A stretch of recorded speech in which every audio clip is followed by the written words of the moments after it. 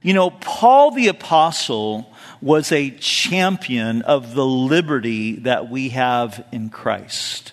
He wrote in Galatians that it's for freedom that Christ has set us free. That Jesus came to set us free. That the Christian life is a life of liberty. It's a life of freedom. It's a life that is really meant to be enjoyed. Jesus said, I've come that you might have life and that more abundantly. And a great part of that abundant life is the freedom that we have in Jesus. Paul wrote in Romans 6:22, in Christ we have been set free from sin. And in Romans 8 verse 2, that we are set free from the law of sin and death.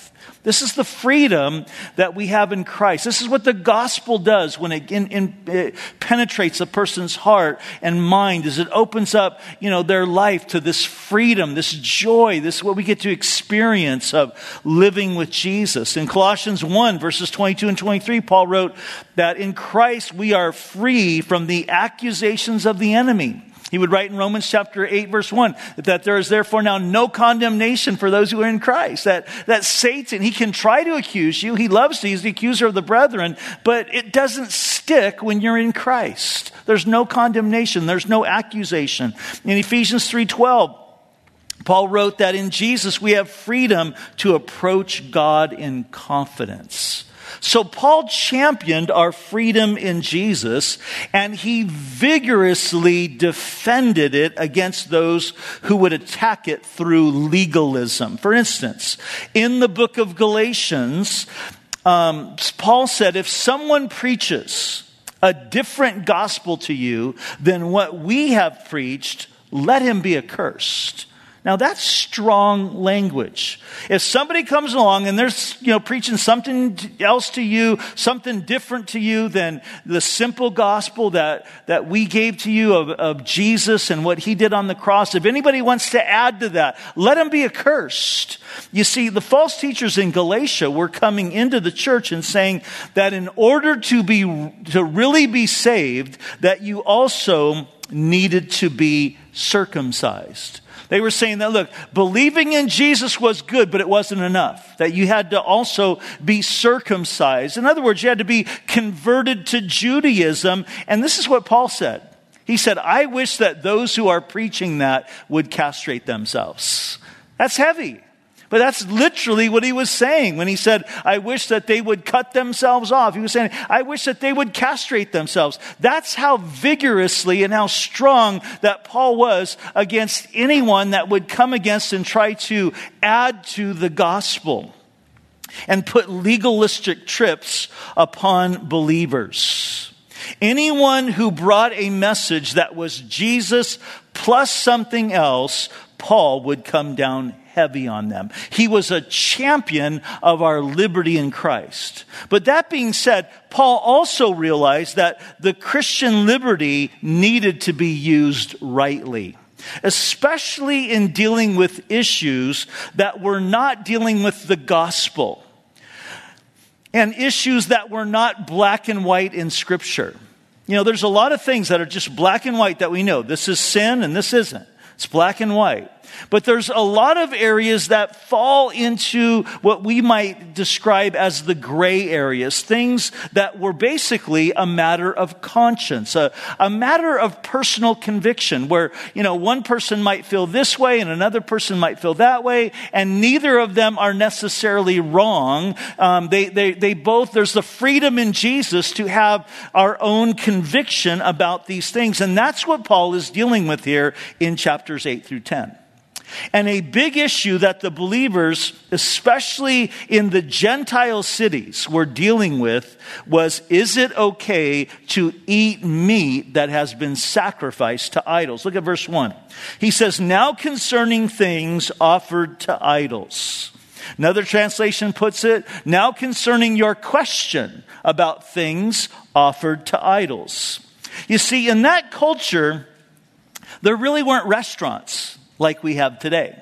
They didn't have Chili's and Applebee's and, these different restaurants that we love to go to. And they're open now, right? Praise God. But they didn't have those things. And so the place where people would go to eat and purchase meat was in the pagan temples. And you see, when an animal was to be sacrificed, part of the animal would be consumed on the altar. But another part of the animal, usually the best choice of meat, was available for consumption there at the temple. It was like, hey, let's sit down now after we've worshiped. Let's sit down and let's have dinner. Or they would take that choice piece of meat to the market that was called the shambles. I have no idea why it was called that. And it would be sold there. And somehow they would label it, and you would know that this meat was from the temple. That it was meat that was used in the sacrifice to idols, and it was the best cut of meat, and it was at the best prices. And so all the steak lovers say, amen, right, to that. So this is where the tension came in, is there were some people who loved buying this meat at the bargain price. And they looked at this whole situation in this way. They'd say, this was their thinking. An idol's nothing. It's just a piece of wood. It's just a piece of stone. There's only one true God. That's Jehovah. These false gods are not really gods at all. So those people had no problem eating the meat that was sacrificed to these idols, because they're like, hey, an idol's nothing. So this is not a big deal. But there were others in the church who believed that to eat this meat that was sacrificed to the idols was actually partaking in the idolatry. And to associate with that at all reminded them of the old lifestyle that they had come out of. That they had been the ones who had been going to the temples there in Corinth and sacrificing to these idols. And so this is the lifestyle that they had come out of, and they wanted no part of it. And so they were like, no way, I am not eating any meat that's been associated at all with idols. Now let me ask you this question. I don't want you to answer out loud, but just kind of to yourself. I got two questions for you, and I want you to think about this. I want you to answer this honestly, okay? There's no test. I'm not going to be quizzing you, not going to be embarrassing anybody, but just I want you to answer this. Which group would you be in? Would you be in the group that said, hey, an idol is nothing, so bring it on, man. Let's cook that juicy steak. Let's get into it. Or would you be in the group that's saying, no way, I want nothing to do with anything going on in the temple? That's the first question. Which one of those groups would you be in? Here's question number 2. Which group do you think would make up what we might call, or Paul might call, the mature believers? And which group would be the immature believers? Or to put it the way that Paul does, which group would be categorized as the weaker brothers and sisters? And which group would be, categorized as the stronger brothers and sisters? Which group would be the weaker? Would it be those who ate the meat or those who refused to eat the meat? That's the tension that Paul is dealing with here in chapters 8 through 10.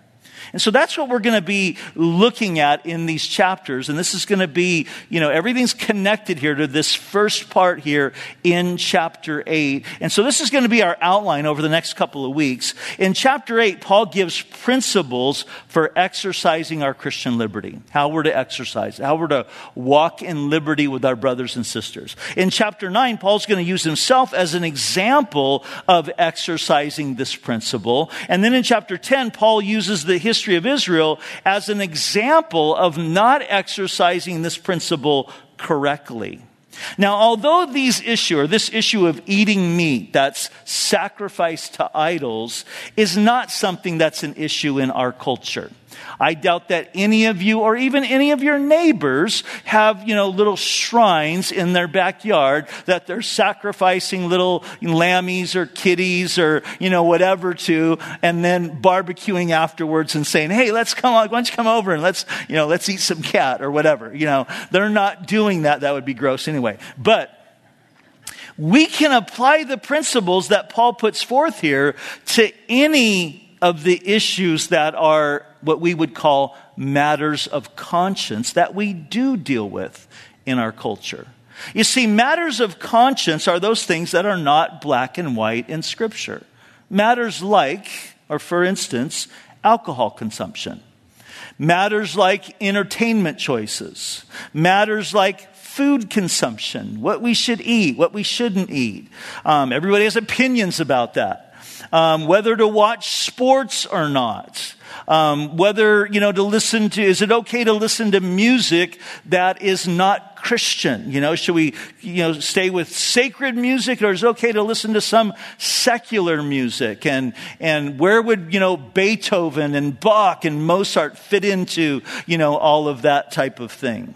So the principles that we're going to be talking about tonight and over at least the next week, maybe the following week, is principles that we can apply to all these kind of issues that we still are dealing with in our culture today. So again, let's go back to the beginning. He says, now concerning things offered to idol, we know that we all have knowledge. So Paul's saying here, we know that there is understanding from Scripture concerning these things.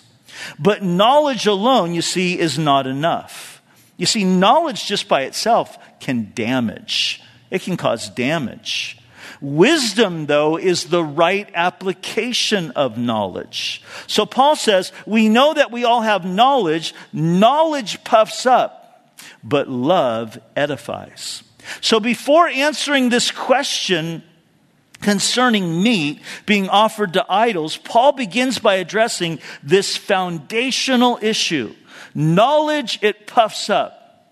But love edifies, or love builds up. You see, I can have the right knowledge about something, but I can use that knowledge in the wrong way. You see, if I'm just seeking to throw my knowledge about something in the face of others, sometimes we do that. We're so strong in our opinion about something, and we want to just throw that in somebody else's face. That's being prideful.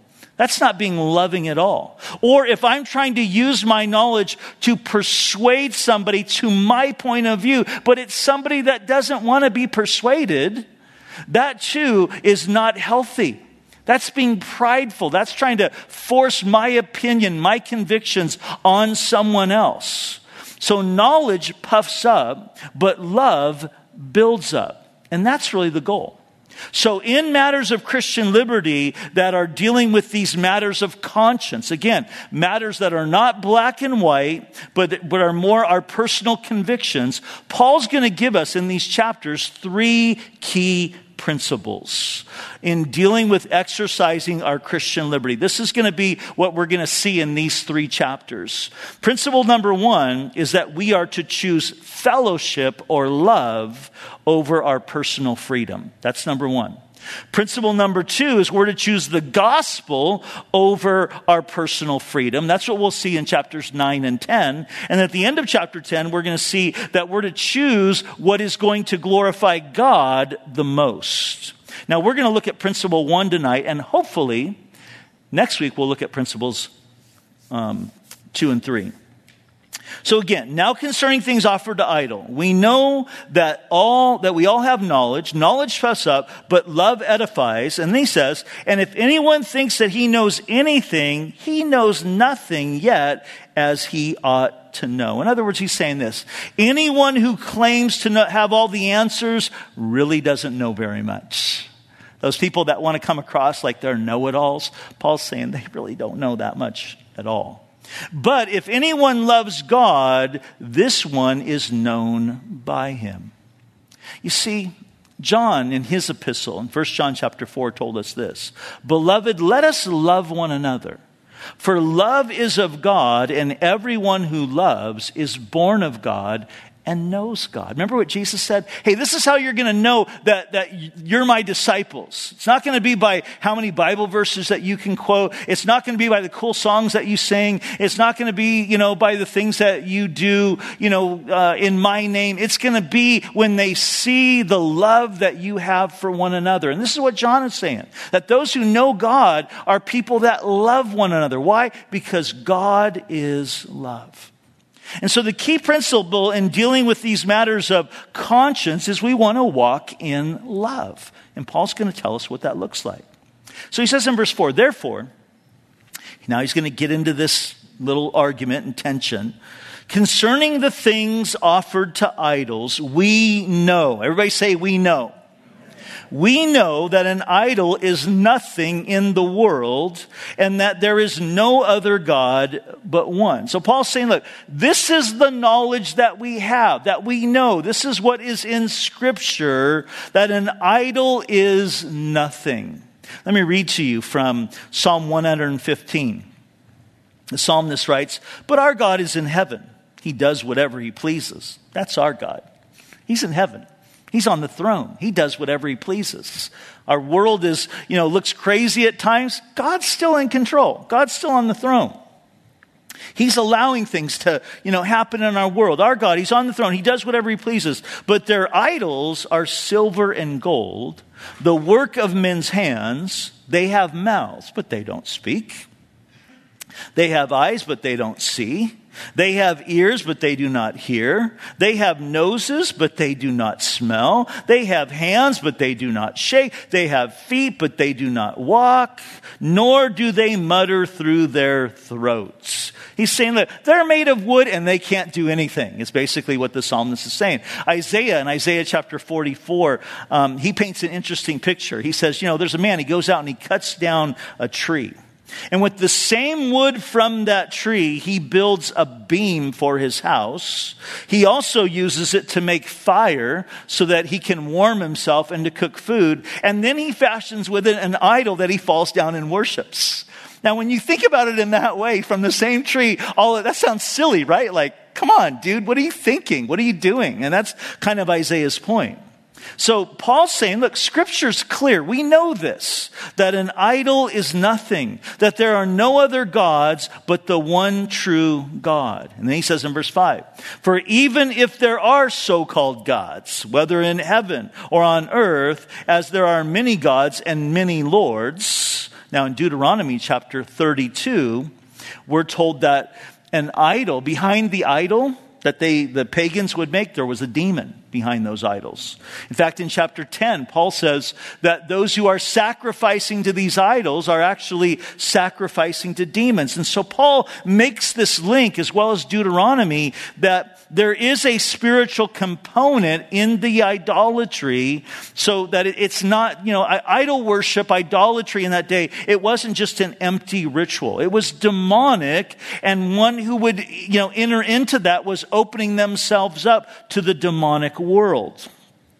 So he says, there are many gods and many lords, yet for us there is one God, the Father, of whom are all things, and we for him, and one Lord Jesus, through whom are all things, and through whom we live.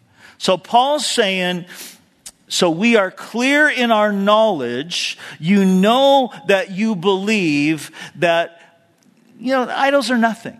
And he's saying, all of you who believe that, all of you are secure in that, then hey, get your meat and eat away. That's going to be Paul's point. Okay? Those of you that's your liberty. That's your freedom. Hey, I used to worship at that pagan temple, but that's nothing. That means nothing to me anymore. But man, that's a great steak. I'm going to go there and buy it. I'm going to go there and I'm going to have one. And Paul says, go for it. Go for it. But then he says this, however, there is not, verse 7, there is not in everyone that same knowledge. So not all believers know this, in other words. For some, with consciousness of the idol until now, eat it as a thing offered to an idol, and their conscience being weak is defiled. So here's what Paul's saying. Some of the people, some of the believers, still had an issue with this. That they were accustomed to thinking that these idols were still real. And so when they ate food that had been offered to the idols, they were thinking, hey, we're worshiping these real gods. And Paul says that their weak conscience is violated. So here Paul identifies that the weaker brother or sister, here's the answer to your question. The weaker brother or sister is the one who thinks it's wrong to eat meat sacrificed to idols, and their conscience bothers them. Now, in a lot of ways, I think that really surprises us.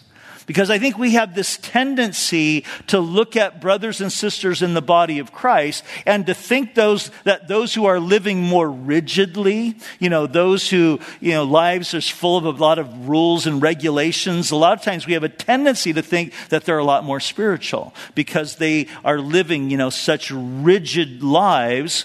And the more rigid they are, the more spiritual that they are. But Paul said that's not necessarily the case. In this case, those who were more rigid, those who were like, no way, I'm not going near that at all, Paul said they're actually the weaker brother. Notice what he says in verse 8. He says, but understand, but food does not commend us to God. For neither if we eat are we the better, nor if we do not eat are we the worse. He says basically, look, what you eat or don't eat doesn't affect your relationship with God. There's freedom in this matter. So if I want to go down after church tonight to Rite Aid and get a big triple scoop of, chocolate chip ice cream, get off my back, all right? It's okay. Paul said, go for it. We can do that. But notice where this principle of choosing love and fellowship over our freedom comes in. Notice verse 9. He says, but beware. Everybody say beware. But beware lest somehow this liberty of yours become a stumbling block to those who are weak. For if anyone sees you who have knowledge eating in an idol's temple, will not the conscience of him who is weak be emboldened to eat those things offered to the idol? Now notice this.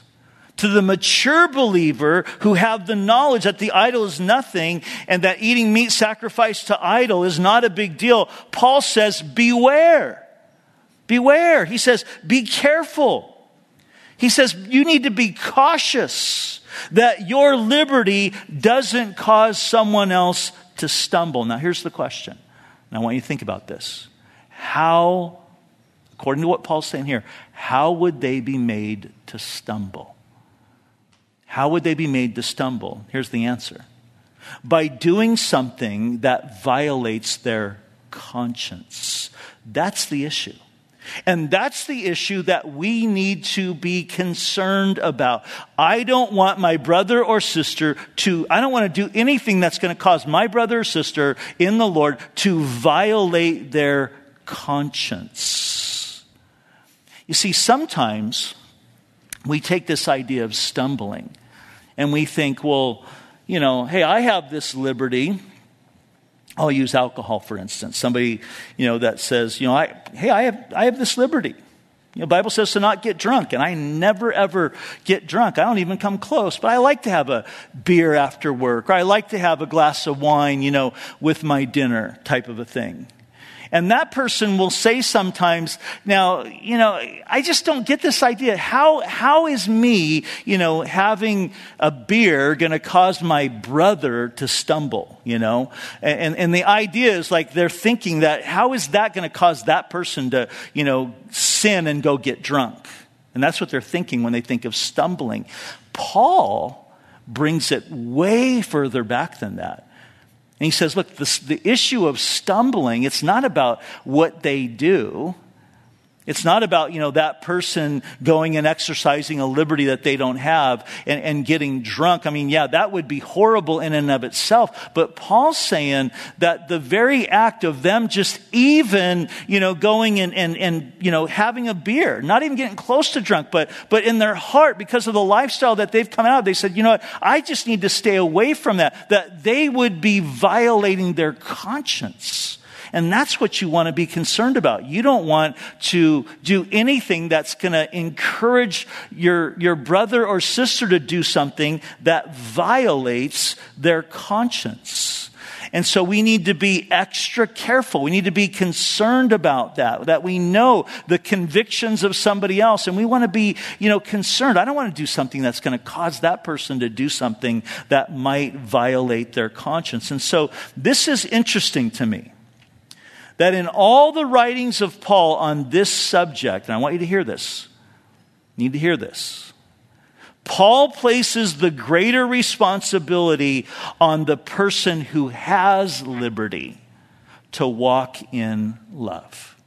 The greater responsibility is on the person who realizes the freedom that we have in Jesus. Notice what he says in verse 11. And because of your knowledge, shall the weak brother perish for whom Christ died? That word perish is be destroyed. And the idea is that their walk would be affected. It would be destroyed because of the condemnation that would come upon them because they did something that violated their conscience. And Paul's reminding, hey, this is somebody that Jesus died for, that he loved. This is somebody that was rescued out of the depths of sin, just like you. So Paul says, but when you thus sin against the brethren and wound their weak conscience, you sin against Christ. Now, guys, that is such a heavy thing there. Heavy thing to think about. That when you and I exercise our liberty with no concern for our brothers and sisters who might be watching or who are around, who have a weaker conscience, and their conscience is then violated, this is what Paul says. You're the one who is sinning, and you're sinning against your brother. You're sinning against your sister.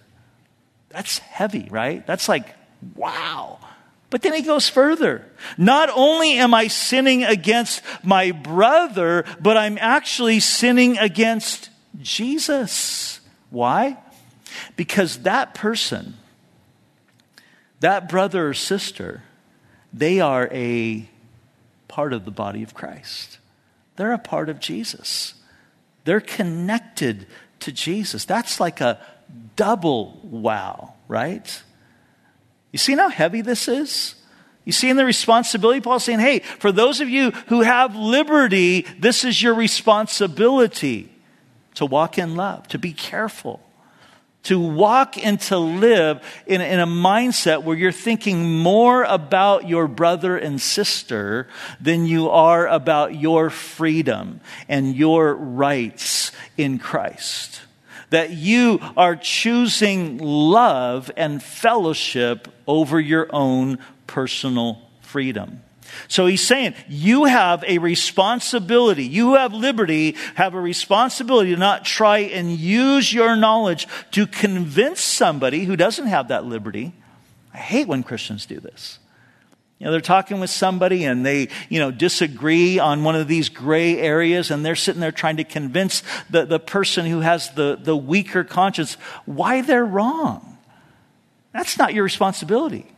That's not what you're called to do. Your role isn't to try to use your knowledge to try and persuade them why they are wrong to feel the way they do, unless they ask.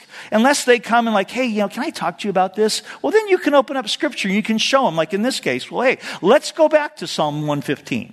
Let's see what the psalmist said about that. Let's go back and talk about what Isaiah said in Isaiah 44 about the idol. Let's go to this place. There's several places that they could go in scripture to point out and say, hey, this is what the Bible says about this.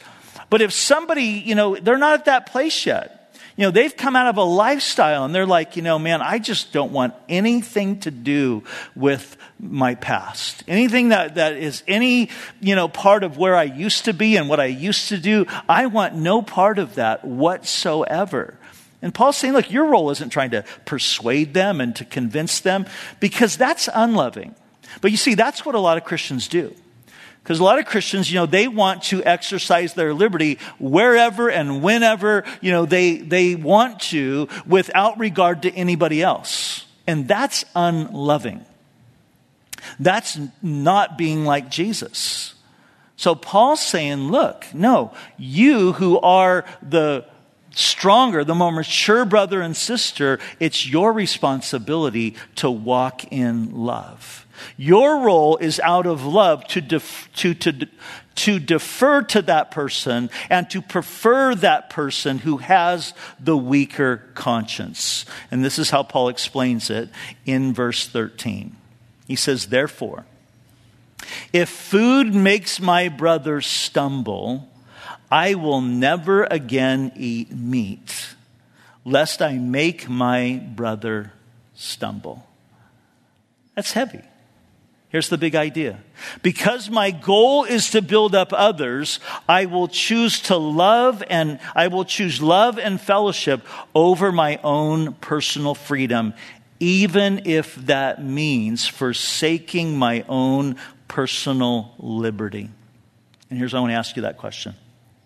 Think about one of those gray areas that we're talking about that are in our culture. Music, entertainment. Big one today is, let's boycott sports or, whatever. And everybody has an opinion. Everybody has a conviction. Are you willing, out of love for your brother or sister, to forfeit that forever? So Paul says, never again. If I have to, I'll never again eat meat. I'll become a vegan,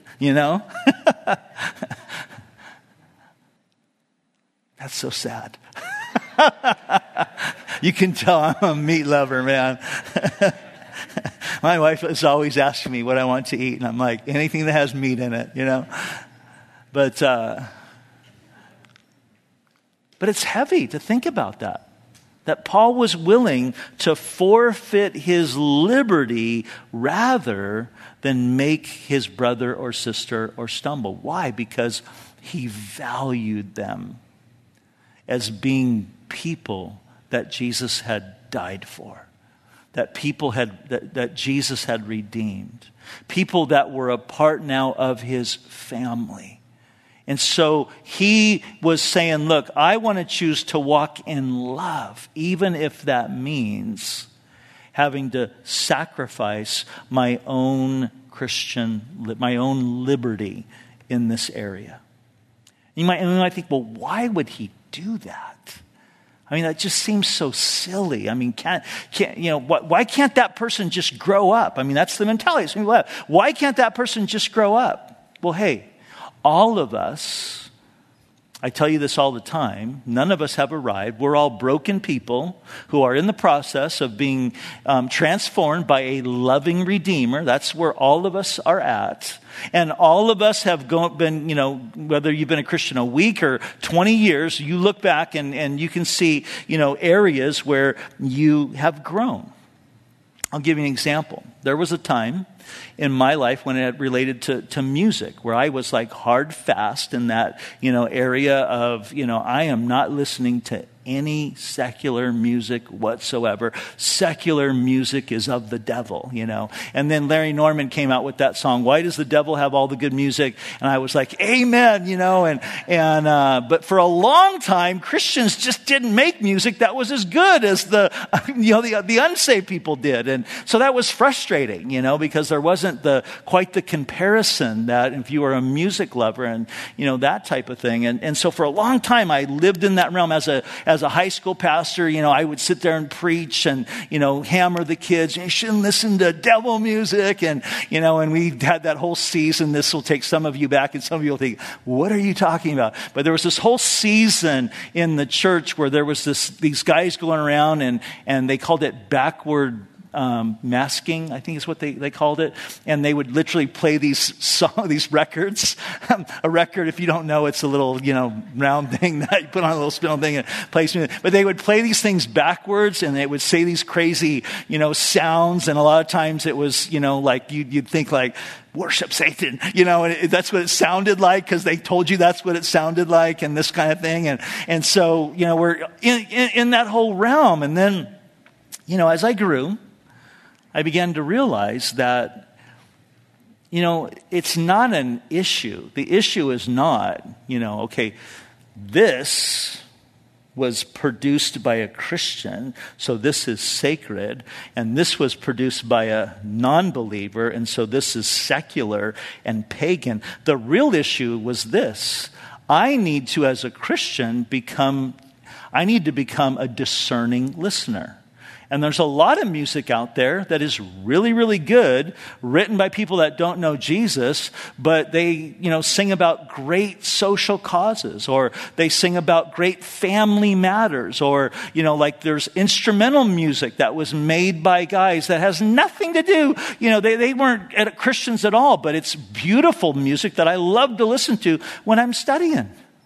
And so the issue became, one in maturity of, hey, I need to become a discerning listener. I need to teach others as a pastor how to be discerning listeners. How to look at it and see, okay, is this something that defiles God? Is this something that uses God's name in vain? Is this something that is singing about things that God doesn't condone in His Word? Is this something that's encouraging premarital sex? Or is this something that's, encouraging adultery? Or, like a lot of the country songs? Is this something that is, going down that road? And so to think in those terms. And I had to pull back and realize, I was doing the very thing Paul says here not to do. And I had kids like in our youth group that were coming out of the world and they liked all their music and that type of stuff. And our Christian music wasn't, up to par. I mean, this is a long time ago, guys. We're talking like in the 80s. And, but they, it wasn't up to par as to what they were listening to. And so to tell them, hey, you got to give up all your music was like a culture shock for a new believer, That's a little bit different than what Paul's talking about here, a little bit different argument. But, the point of it is, coming to that place of learning how to walk in love toward those who have different convictions than what we have.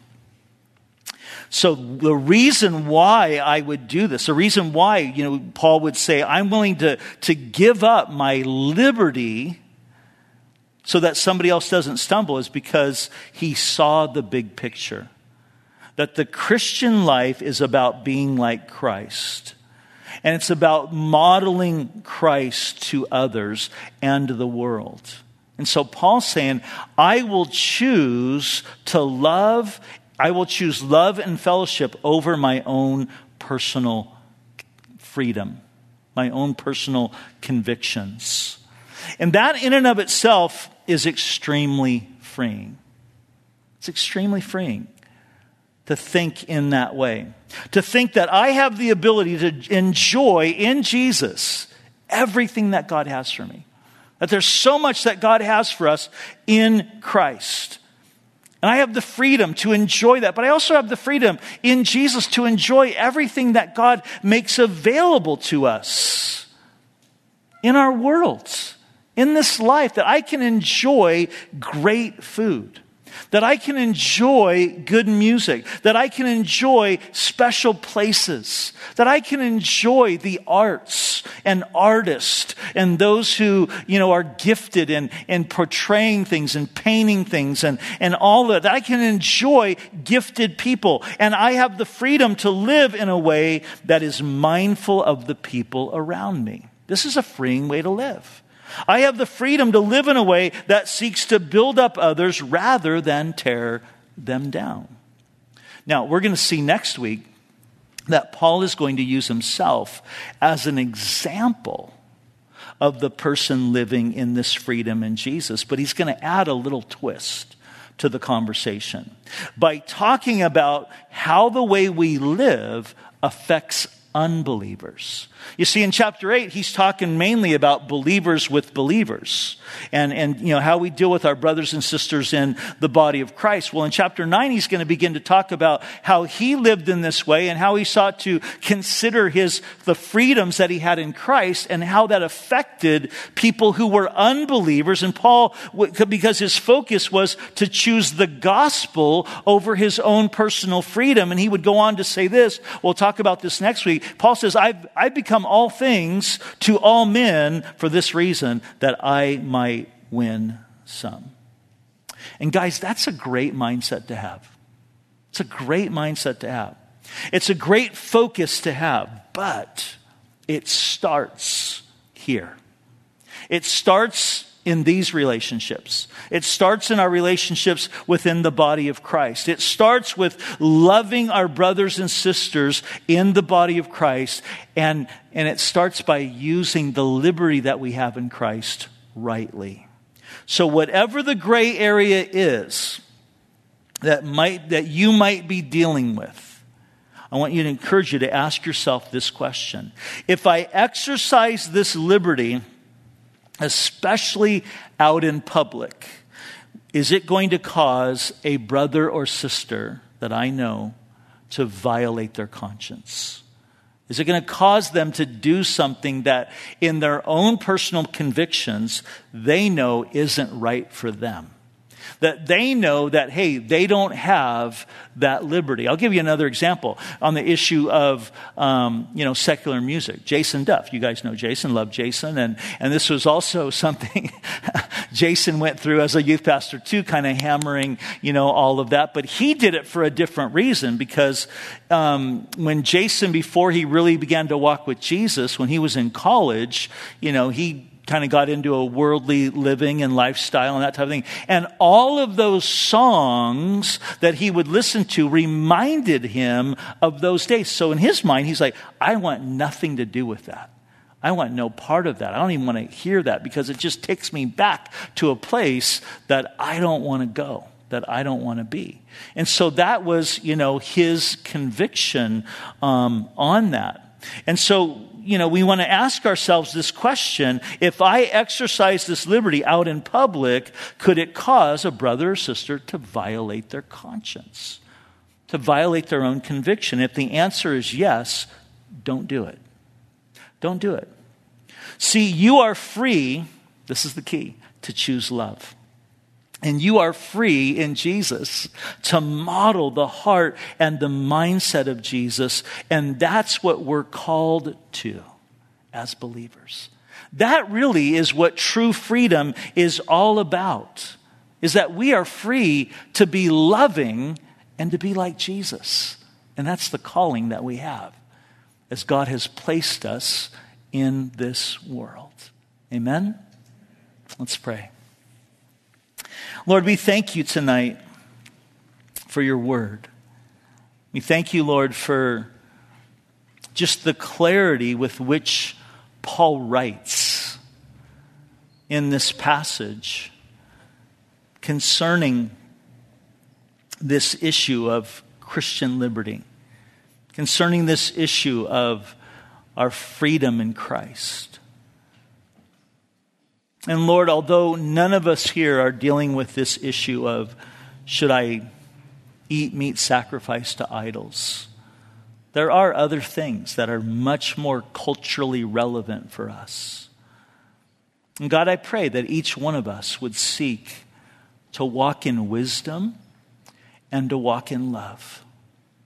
That we would be those who out of love for you and love for our brothers and sisters that you died for and you shed your precious, sinless blood for, that we would be willing to choose love and fellowship over our own personal freedoms. That we would be those that would live with the sensitivity toward our brothers and sisters who have different convictions than what we do. That when the world looks at us, that they would see in us people who are given to love, people who are deferring to one another, preferring one another above ourselves. Because that mindset, that example that you exemplified for us by leaving heaven and coming to this earth and becoming a man and humbling yourself and making yourself dependent upon your heavenly Father. It's that example and mindset that is so foreign in this world, where most people live to please themselves, where most people are thinking about how can I get mine, where most people are thinking, how can I use this person to get what I want, or to get ahead, or to accomplish my goals?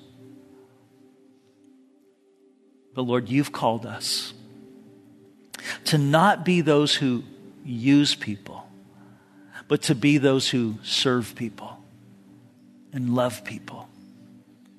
And that in doing that, in living in that way, that they would see Jesus in us. So God, do that work in us, Lord. God, we thank you. We praise you.